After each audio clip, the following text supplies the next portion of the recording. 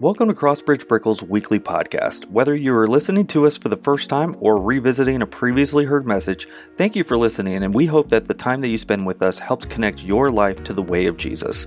Every week we gather in the south end of downtown Miami in the financial district of Brickell. If you're in Miami or coming to Miami to visit, make sure to join us Sunday nights at 5 o'clock at 1770 Brickell Avenue. Included with the podcast today, we want to provide online notes for you to follow along with the message through the Bible app, as well as our Spotify playlist to listen to our music played during our gathering on the weekends. All of this information is found in the description of this week's podcast.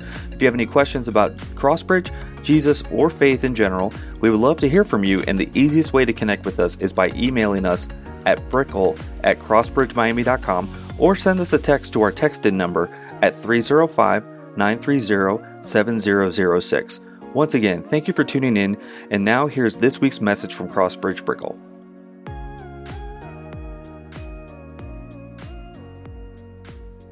You may be seated. Will you pray with me? God, we are grateful for this time to gather as your people, and we thank you, God, that you are rich in grace, you are generous to us, and we ask, God, very simply, that you would humble our hearts on what can be a difficult topic. Help us to see the joy that it is to live generously, and help us to engage evaluating our own life with excitement, not trepidation. And so, God, we ask your mercy as we interact with the truth of your word tonight. And we pray that you would give us a fresh vision for how we use our time and our talent and our treasure. It's in Jesus' name we pray. Amen. Amen. Well, one of the things that you may notice is that I had to wear the drip.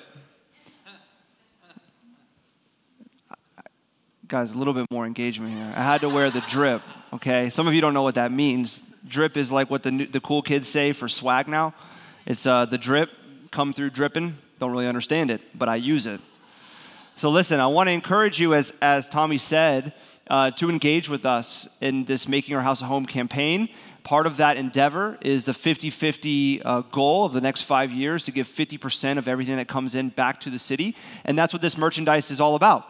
It's about giving 50% of the cost of every piece of apparel back to the city. And so if you buy some of the merchandise in the back tonight, if you go into our online store, which you can find if you texted the word HI into our digital program, 50% of every piece of apparel goes back into the city to support the city, to care for the physical, social, mental, emotional, spiritual needs of our city to see renewal happen. And we want to be that kind of church.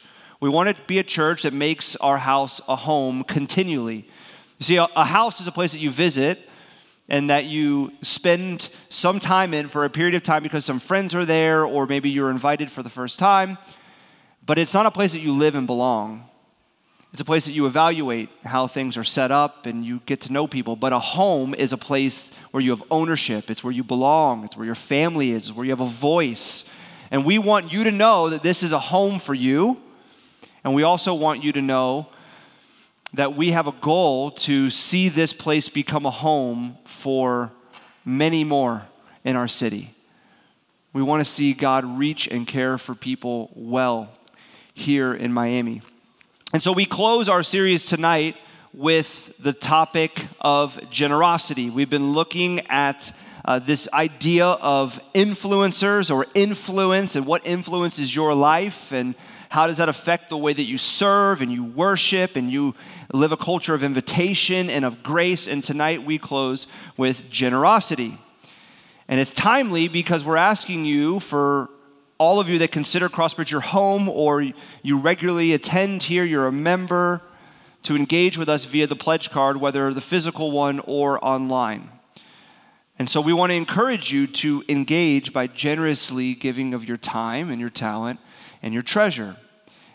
And many of you here, when you heard that that the topic was on generosity, you immediately got a little sweaty.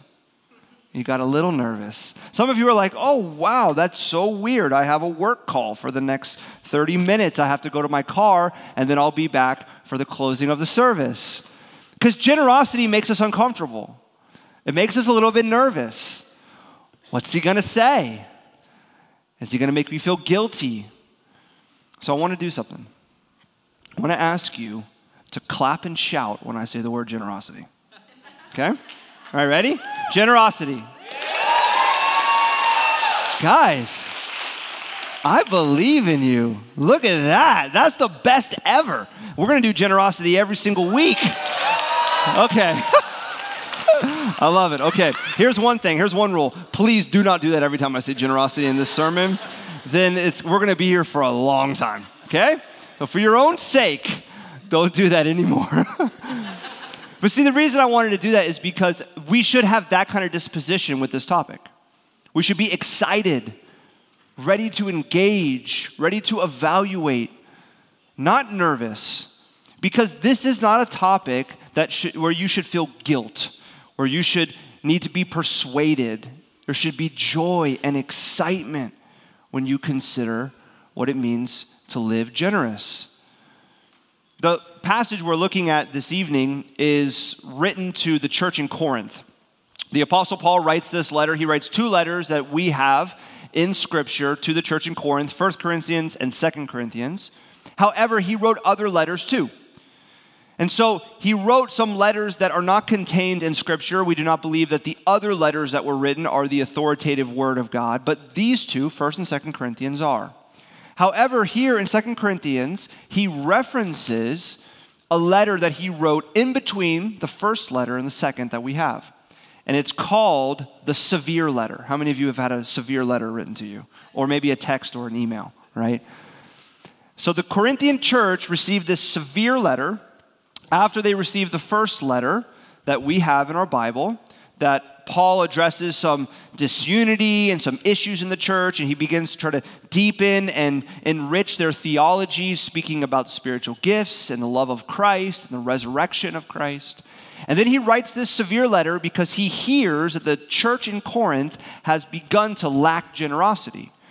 And then he references it here again in 2 Corinthians chapter 8. So here's what happened. The Apostle Paul decided to start an initiative called the collection of the saints. Because what was happening in the very beginnings of the church, as the church was going out all through the known world, the church in Jerusalem was struggling. There was heavy persecution. They were very poor. Many of the Christians in Jerusalem had lost their jobs. They didn't know how they were going to eat. And so the Apostle Paul says, why don't we get all the other churches together to collect money to help them out? We are one church. We're one family. We need to live generous to help out those that are struggling. And so he starts this collection with the church in Corinth, which is actually the first church to engage, and then those in Galatia and Macedonia, they begin this collection. But the church in Corinth at some point said, no, we're done with this. We've been generous enough. We've given enough. It's time for us to stop. We're going to care about ourselves, our church, our city, our own life. Let them figure it out. So the Apostle Paul writes them a severe letter to challenge them, and then he brings it up again here in chapter 8 of 2 Corinthians. And here's what he says, starting in verse 1. He says, I want you to know, dear brothers and sisters, what God in his kindness has done through the churches in Macedonia.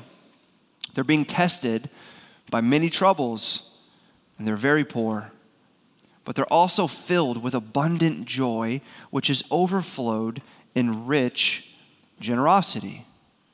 He's using the Macedonian church as an example and as a challenge to the Corinthian church. He's saying, you're lacking generosity. Let's look at the generosity of the Macedonians, who are very poor.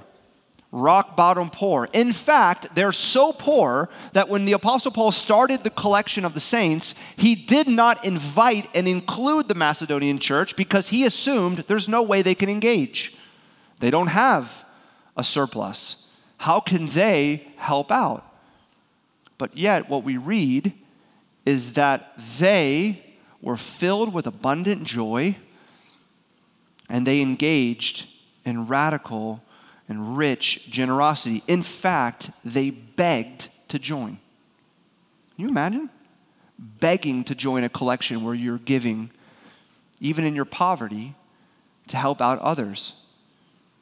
Verse 3-5 gives us some more insight. It says, "For I can testify they gave not only what they could afford, but far more.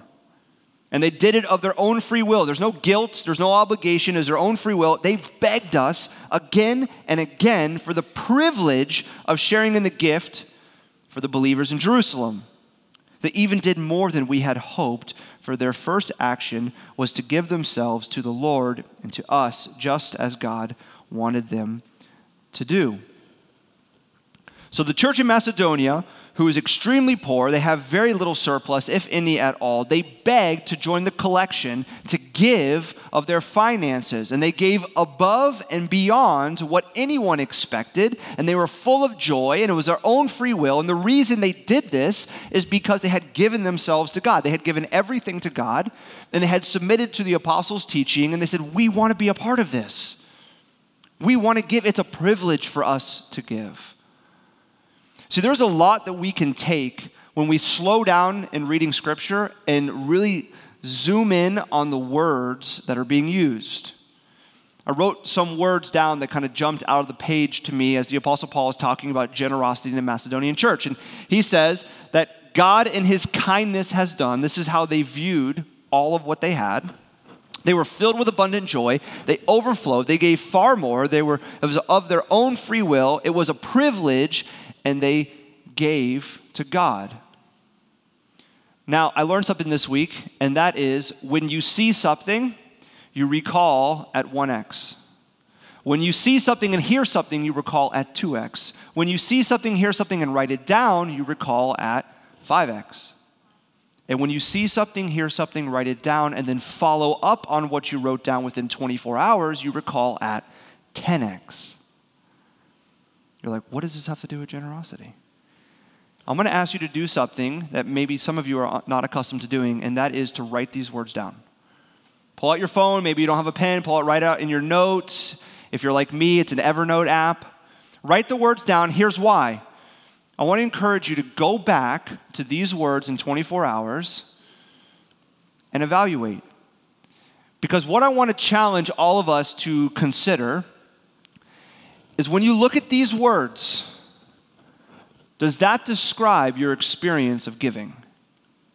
When you give your time and your talent and your treasure, would you say, man, I give because God in his kindness has given to me, and I'm filled with abundant joy, and it's of my own free will, and it is a privilege to give, and I'll give far more than is expected, and I do all of this because I've given all of myself to God.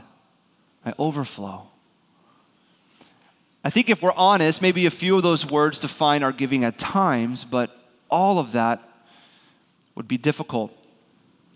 And that is because giving is hard. Generosity is difficult.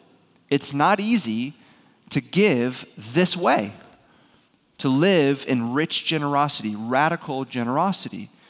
And that is because we cling very tightly to our time and our talent, and especially our treasure. And I want to look at treasure or money and finances because I think that's the hardest one to give. I don't know who said it, but someone has said that when you come to faith in Christ and you convert to believing in Jesus, the last part of you to be converted is your wallet. It's like, I'm all in except for that. Because that is something that we elevate and we have placed such importance. We protect it. And yet Jesus says a lot about money. In fact, Jesus speaks so much about money that if we followed his example, we would not have a church because nobody would show up. You're like, it's a money talk again. Jesus speaks about it all the time because it's dangerous when you don't evaluate. In the greatest sermon ever delivered, the Sermon on the Mount, Jesus speaks about money. In Matthew chapter 6, maybe you've heard this passage before, he says, "Do not lay up for yourselves treasures on earth, where moth and rust destroy, and where thieves break in and steal. But lay up for yourselves treasures in heaven, where neither moth nor rust destroys, and where neither thieves break in and steal.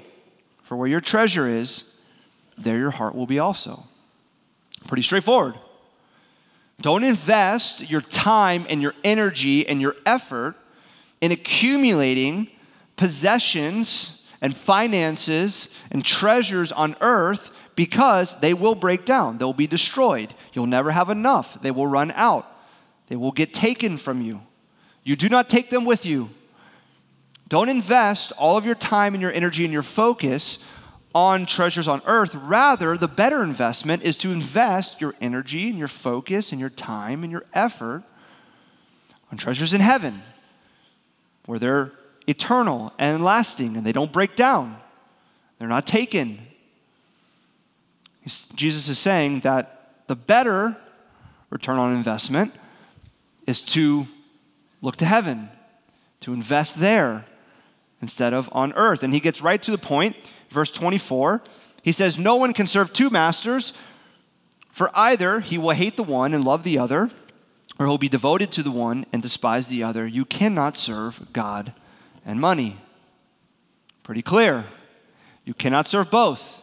You cannot give all of your time and attention and focus on money and then also tell yourself that you're giving your time and attention and focus on God. You cannot serve both. You will love one and hate the other, or you will despise one and follow the other. Money is dangerous in that way. Treasures on earth are dangerous in that way. But I left out something in the middle. If some of you are following your Bible, you notice I skipped over 2 verses, and that's on purpose. Because he says something in the middle that seems like it doesn't fit. It's like, what? This is a weird addition. He says this in verse 22 and 23. "The eye is the lamp of the body, so if your eye is healthy, your whole body will be full of light. But if your eye is bad, your whole body will be full of darkness. If then the light in you is darkness, how great is that darkness?" Really interesting that is placed right there. If I were just to quote that passage, you would automatically assume a lot of different things that applies to. It's obviously speaking about what you look at, what you focus at. If you focus at the wrong thing, it will darken your heart. It will fill you with darkness. And we begin to apply that in many different ways. But where does Jesus apply it? Money, finances, treasures on earth. Why? He's saying that greed and materialism has a unique ability to blind you spiritually. A unique ability to blind you spiritually. Unlike other sin, greed and materialism has the unique ability to blind you spiritually. When you focus on the wrong thing, when you focus on treasures on earth and money, and you begin to engage in greed and materialism, it will blind you and darken you spiritually, and you won't even notice it. So I tested this, and I went to Google, because that's where I test everything. And here's what I did. I said, let me take the 7 deadly sins. Okay, this is, 7 sins that have been highlighted. There's been even movies made after them. And I said, okay, I'm going to take each of the sins: pride, lust, anger, envy, gluttony, sloth or laziness, and greed, and I'm going to write the word, and then I'm going to put sin, and see what happens. So I put the word pride, and then the word sin, and I got 81 million hits. I put the word lust and sin, and I got 71 million hits. I put anger and sin, 49 million. Sloth, nobody uses that term, so I put lazy, and I got 34 million. I put envy and sin, I got 24 million hits. I put gluttony, and I got 7 million, because, again, no one uses that word. But gluttony is overeating and overdrinking, so I put drunkenness, or drunk, and sin, and I got 79 million hits. I put greed, and I got 17 million hits, the lowest of every one. And then I put materialism, and I got 4 million hits. 4 million on Google. Materialism and the word sin. What does that mean? Materialism has a unique ability to blind you from your materialism. Greed has a unique ability to blind you from your greed. That is because greed is an eye sin. When you focus on treasures on earth and you focus too much on money and your finances, it has a unique ability to darken you to the reality that you are, in fact, greedy and materialistic. I'll give you an example. If you have been a part of a Bible study or a small group or a community group before, and you have a time where you're having discussion and maybe you're sharing prayer requests and you're discussing what you're struggling with, how many times have you heard somebody say, I'm greedy? Hey, I'm really materialistic. Can you guys pray for me? I don't know if I've ever heard someone say that. I've heard someone say, I struggle with pride, struggle with lust, with anger, with envy. I have an undisciplined, lazy life. I drink too much. I've never heard someone say, I'm greedy. I'm materialistic. I'm actually thinking about shopping tonight. I've never heard someone say that. Why? Because we never think that we are greedy.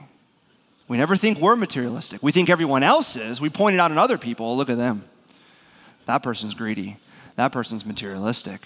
And we often assume that in order for you to be greedy and materialistic, you have to be very rich. Only the very rich can be greedy and materialistic, but Jesus speaks to everyone. In fact, many of the people he's preaching to are very poor. And he says, be careful what you look at, because you will blind yourself spiritually. And greed is unique in that way. Other sins are not like that. You don't all of a sudden one night go, I'm drunk. How'd I get drunk? You know when you're drinking too much. You're making that choice. But you don't all of a sudden wake up and say, I'm greedy. I'm materialistic, because you blind yourself from it. When you focus too much on treasures on earth, you assume everyone else is that, but not me. Here's a little test. You're like, well, how do I know if I'm greedy or materialistic? Up until this point, as you were processing, if you thought to yourself, I'm not greedy or materialistic, you are. Because if you're living generously, you're constantly evaluating how you use your time and your talent and your treasure. You're constantly evaluating how you're giving.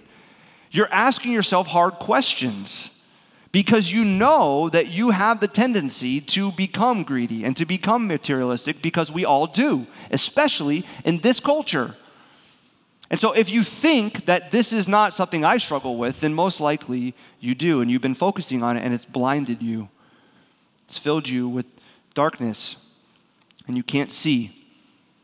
I did a little case study. How many of you here are familiar with the viral Instagram profile, Preachers and Sneakers? How many? Some of you? Okay, not as many as I thought.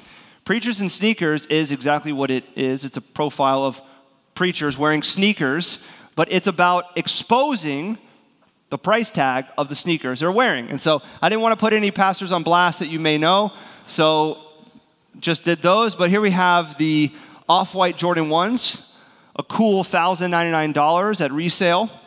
Then we have the Off-White Nike Prestos at $655. These are resale prices. Now, when you look at that, what do you think? Don't shout it out. You're like, okay, wait a second. So preachers are wearing very expensive shoes, and when you go on the profile, you'll see some shoes priced at $4,000, $5,000, $300, $800, $500. So what's most interesting about Preachers and Sneakers, it's not the price of the shoes and the people being featured, it's the comments. You go on there and you look at the comments, and you're going to see one of two responses. You're going to see people that are defending. They're defending the shoes. So you don't know.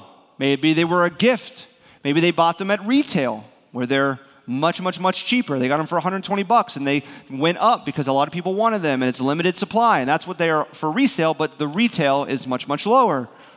Maybe they spent the money off of their book sales and not off of the money that the church gave them. Maybe they're into fashion and you're into something else, but don't judge them. The vast majority of comments are not defense, but attack. These people are heretics. I would never go to a church with someone that wears shoes like that. These are wolves in sheep's clothing. Then inevitably, the people that attack, they have a line that sounds something like this. I buy my shoes at Walmart, and I spend $20. And I can't imagine spending more than $20. I get the Velcros, you know? But see, both of these responses are wrong. Blind defense is ignorant. It's ignorant. You see, it is in fact true that many people on Preachers and Sneakers may have a blindness to materialism. There may be greed that people around them need to address and to bring out. And to blindly defend is ignorant because most of the people defending don't know any of these pastors. They don't know how they manage the rest of their time and their talent and their treasure. They just like their content, and so they're blindly defending. That's ignorant. But then attacking is egotistical.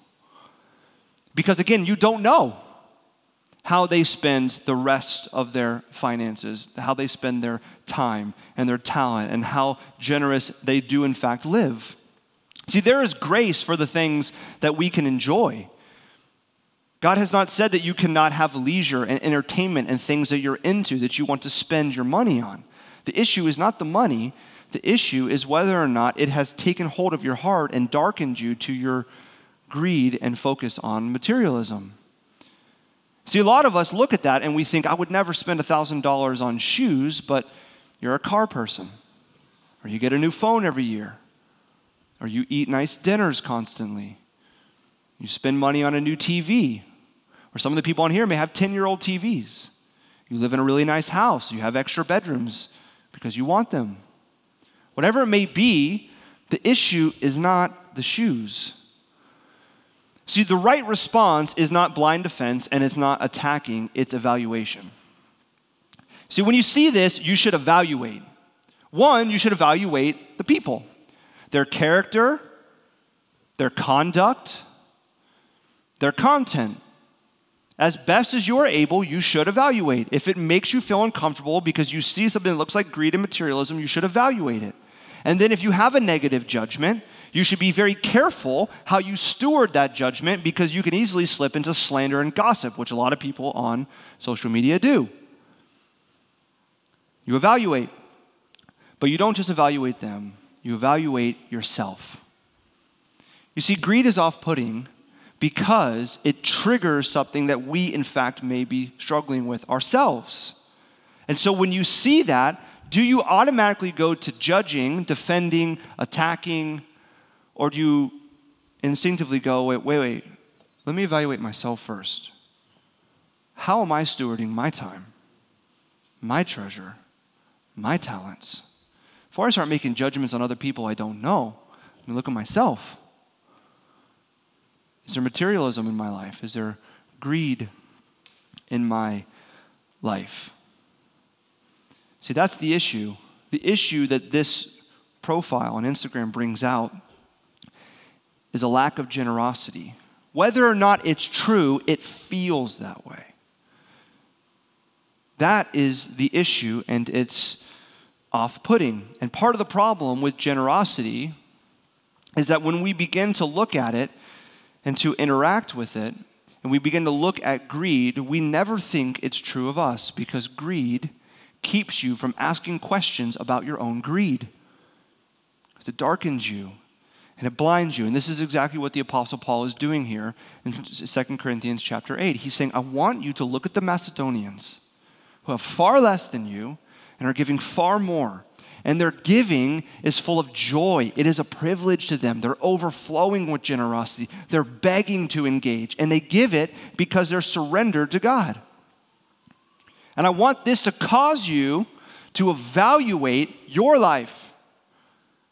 Not to judge others, not to defend your decisions, but to evaluate your life and how you're living. So the Apostle Paul says in verse 6 and 7, he says, so we have urged Titus, who encouraged your giving in the first place, to return to you and encourage you to finish the ministry of the giving. We want to see you finish your commitment. Since you excel in so many ways, in your faith, your gifted speakers, your knowledge, your enthusiasm, and your love from us, I want you to excel also in this gracious act of giving. You see, if you were to go to the church in Corinth, you would see that they have very gifted speakers, that they have strong faith where they're constantly praying for healing in the lives of their people, that they have a deep theological knowledge that is rich and mature, and they have enthusiasm around these things. But what you would not see in the church is generosity. The Apostle Paul says, these things are great, but I want you to excel in generosity too. I want you to evaluate. And he says, I'm not commanding you to do this, because when you command someone to do something, it becomes an obligation. This is not to be an obligation, but rather a privilege. But I'm testing how genuine your love is by comparing it with the eagerness of the love of other churches. I want you to evaluate your love. Jesus said, love God with all of your heart, your soul, your mind, and your strength, and love your neighbor as yourself. And when you are not living generously, but rather greedy, and you're keeping everything in and unwilling to give it to help and to serve and to benefit others, evaluate your love. Are you loving the way that you've been called to? And then he gives them some advice, which is really, really helpful. He says, here's my advice. It would be good for you to finish what you started a year ago. Last year, you were the first who wanted to give, and you were the first to begin doing it. Now you should finish what you started. Let the eagerness you showed in the beginning be matched now by your giving. Give in proportion to what you have. Whatever you give is acceptable if you give it eagerly, with joy, and give according to what you have, not what you don't have. Of course, I don't mean your giving should make life easy for others and hard for yourselves. I only mean that there should be some equality. Right now, you have plenty and can help those who are in need. Later, they will have plenty and can share with you when you need it. In this way, things will be equal. This is really helpful. He says, I don't want you to make yourself poor to help out those that are poor. I don't want you to sacrifice your future and your family to live generously. I want you to give proportionally, and I want you to give eagerly, with joy. I want there to be some equality here. You have plenty. How are you stewarding what you have?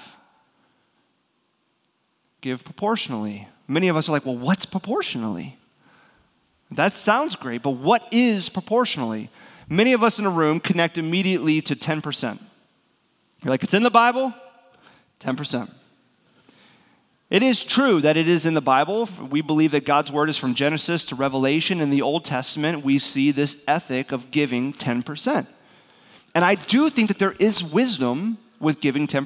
10% of your time, 10% of your treasure, 10% of your talent. Why? Especially with giving 10% of your treasure, because money is so dangerous and greed is so dangerous and materialism is so dangerous where it blinds you to the reality of it, it's helpful to put up some proportional parameters that can keep greed at bay. That can keep it at bay, where you say, this is what I'm going to give as a floor, and that's how I'm going to try to put up some kind of parameters so that I don't darken my soul by focusing too much on money and not serving God. But here's the problem. You can give 10% of your time and your talent and your treasure and still be greedy. You can give 10% and just say, you know what, it's not that hard for me. There's really no commitment. There's no sacrifice. There's no worship. There's no joy. It's just a check that I write. It's just a volunteer opportunity that I sign up for. It's just, a little work on the computer throughout the week to help out the church. It's not really like eagerness, joy, worship. It's just an obligation. That's not generosity. You can give 10% and still be greedy. It's interesting to think, why does Jesus never give a number? He never gives a percentage. Because he knows us. He knows that if Jesus said, give 10%, what would we all do? We'd give 10% and then keep 90 for us. Did the 10. Did my duty. Now the rest is mine. I'll give 10% of my time here, but the rest is how I want to do it. I'll give 10% of my talent here, and the rest is for me. I'll give 10% of my treasure here, and the rest is for me. Think about how the ancient hymn goes. It says, I surrender 1/10. I surrender 1/10. All to thee, my blessed Savior. Come on. I surrender 1/10. Is that how it goes? What is it? I surrender what? All. It's not about a percentage. It's about surrendering all. A percentage can be wise, helpful. It's about surrendering all. All of your time, all of your talent, all of your treasure. That's living generous, begging to engage, joy, privilege, overflowing, recognizing that all that you have is because of God's kindness to you, not just your hard work. And saying, I've given all of myself to God, why would I not also give all of myself to His mission and His church and His people? So I'm going to actually, instead of just looking at a percentage and achieving that and walking away, I'm going to have a percentage as a floor and then say, God, show me where you want me to give more. How can I invest more time, more talent, more treasure in what you're doing in the city, what you're doing in this church, what you want me to do in my workplace? I want to live generously.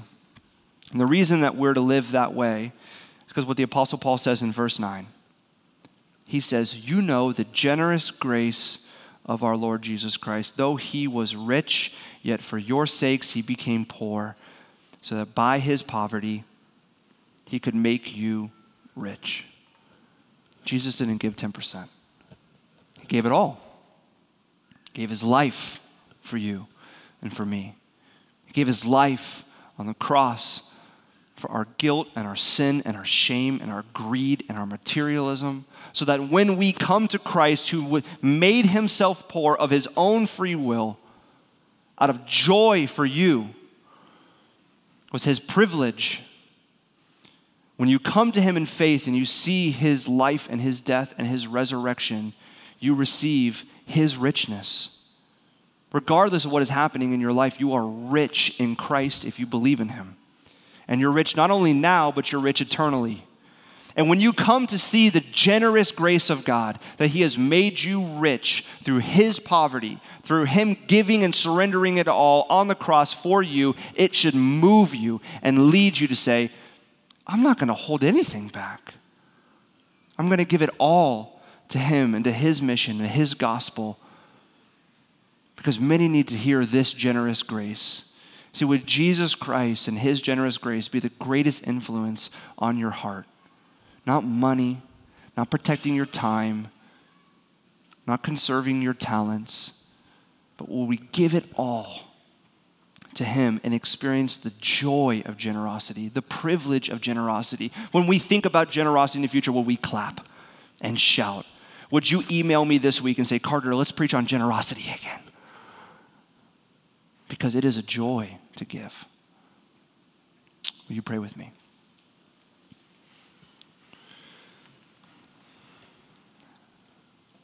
God, we want to be honest before you tonight. And being honest means we struggle with living generous. I know I struggle with living generous. It's so easy to protect my time and my talent and my treasure. But I ask, God, that you would help me through the power of the Holy Spirit to evaluate my life. That I would see the joy of giving it all. That I would surrender not a percentage, but all of it to you. And that I would give with eagerness, because I've given everything to you at your feet. Would I invest my life and my time, my focus, my effort on treasures in heaven, not on earth? I pray that would be true of all of us, God. That we would see your word as true and we would trust it and then experience the joy that we find in living generously. It's in Jesus Christ's name we pray. Amen.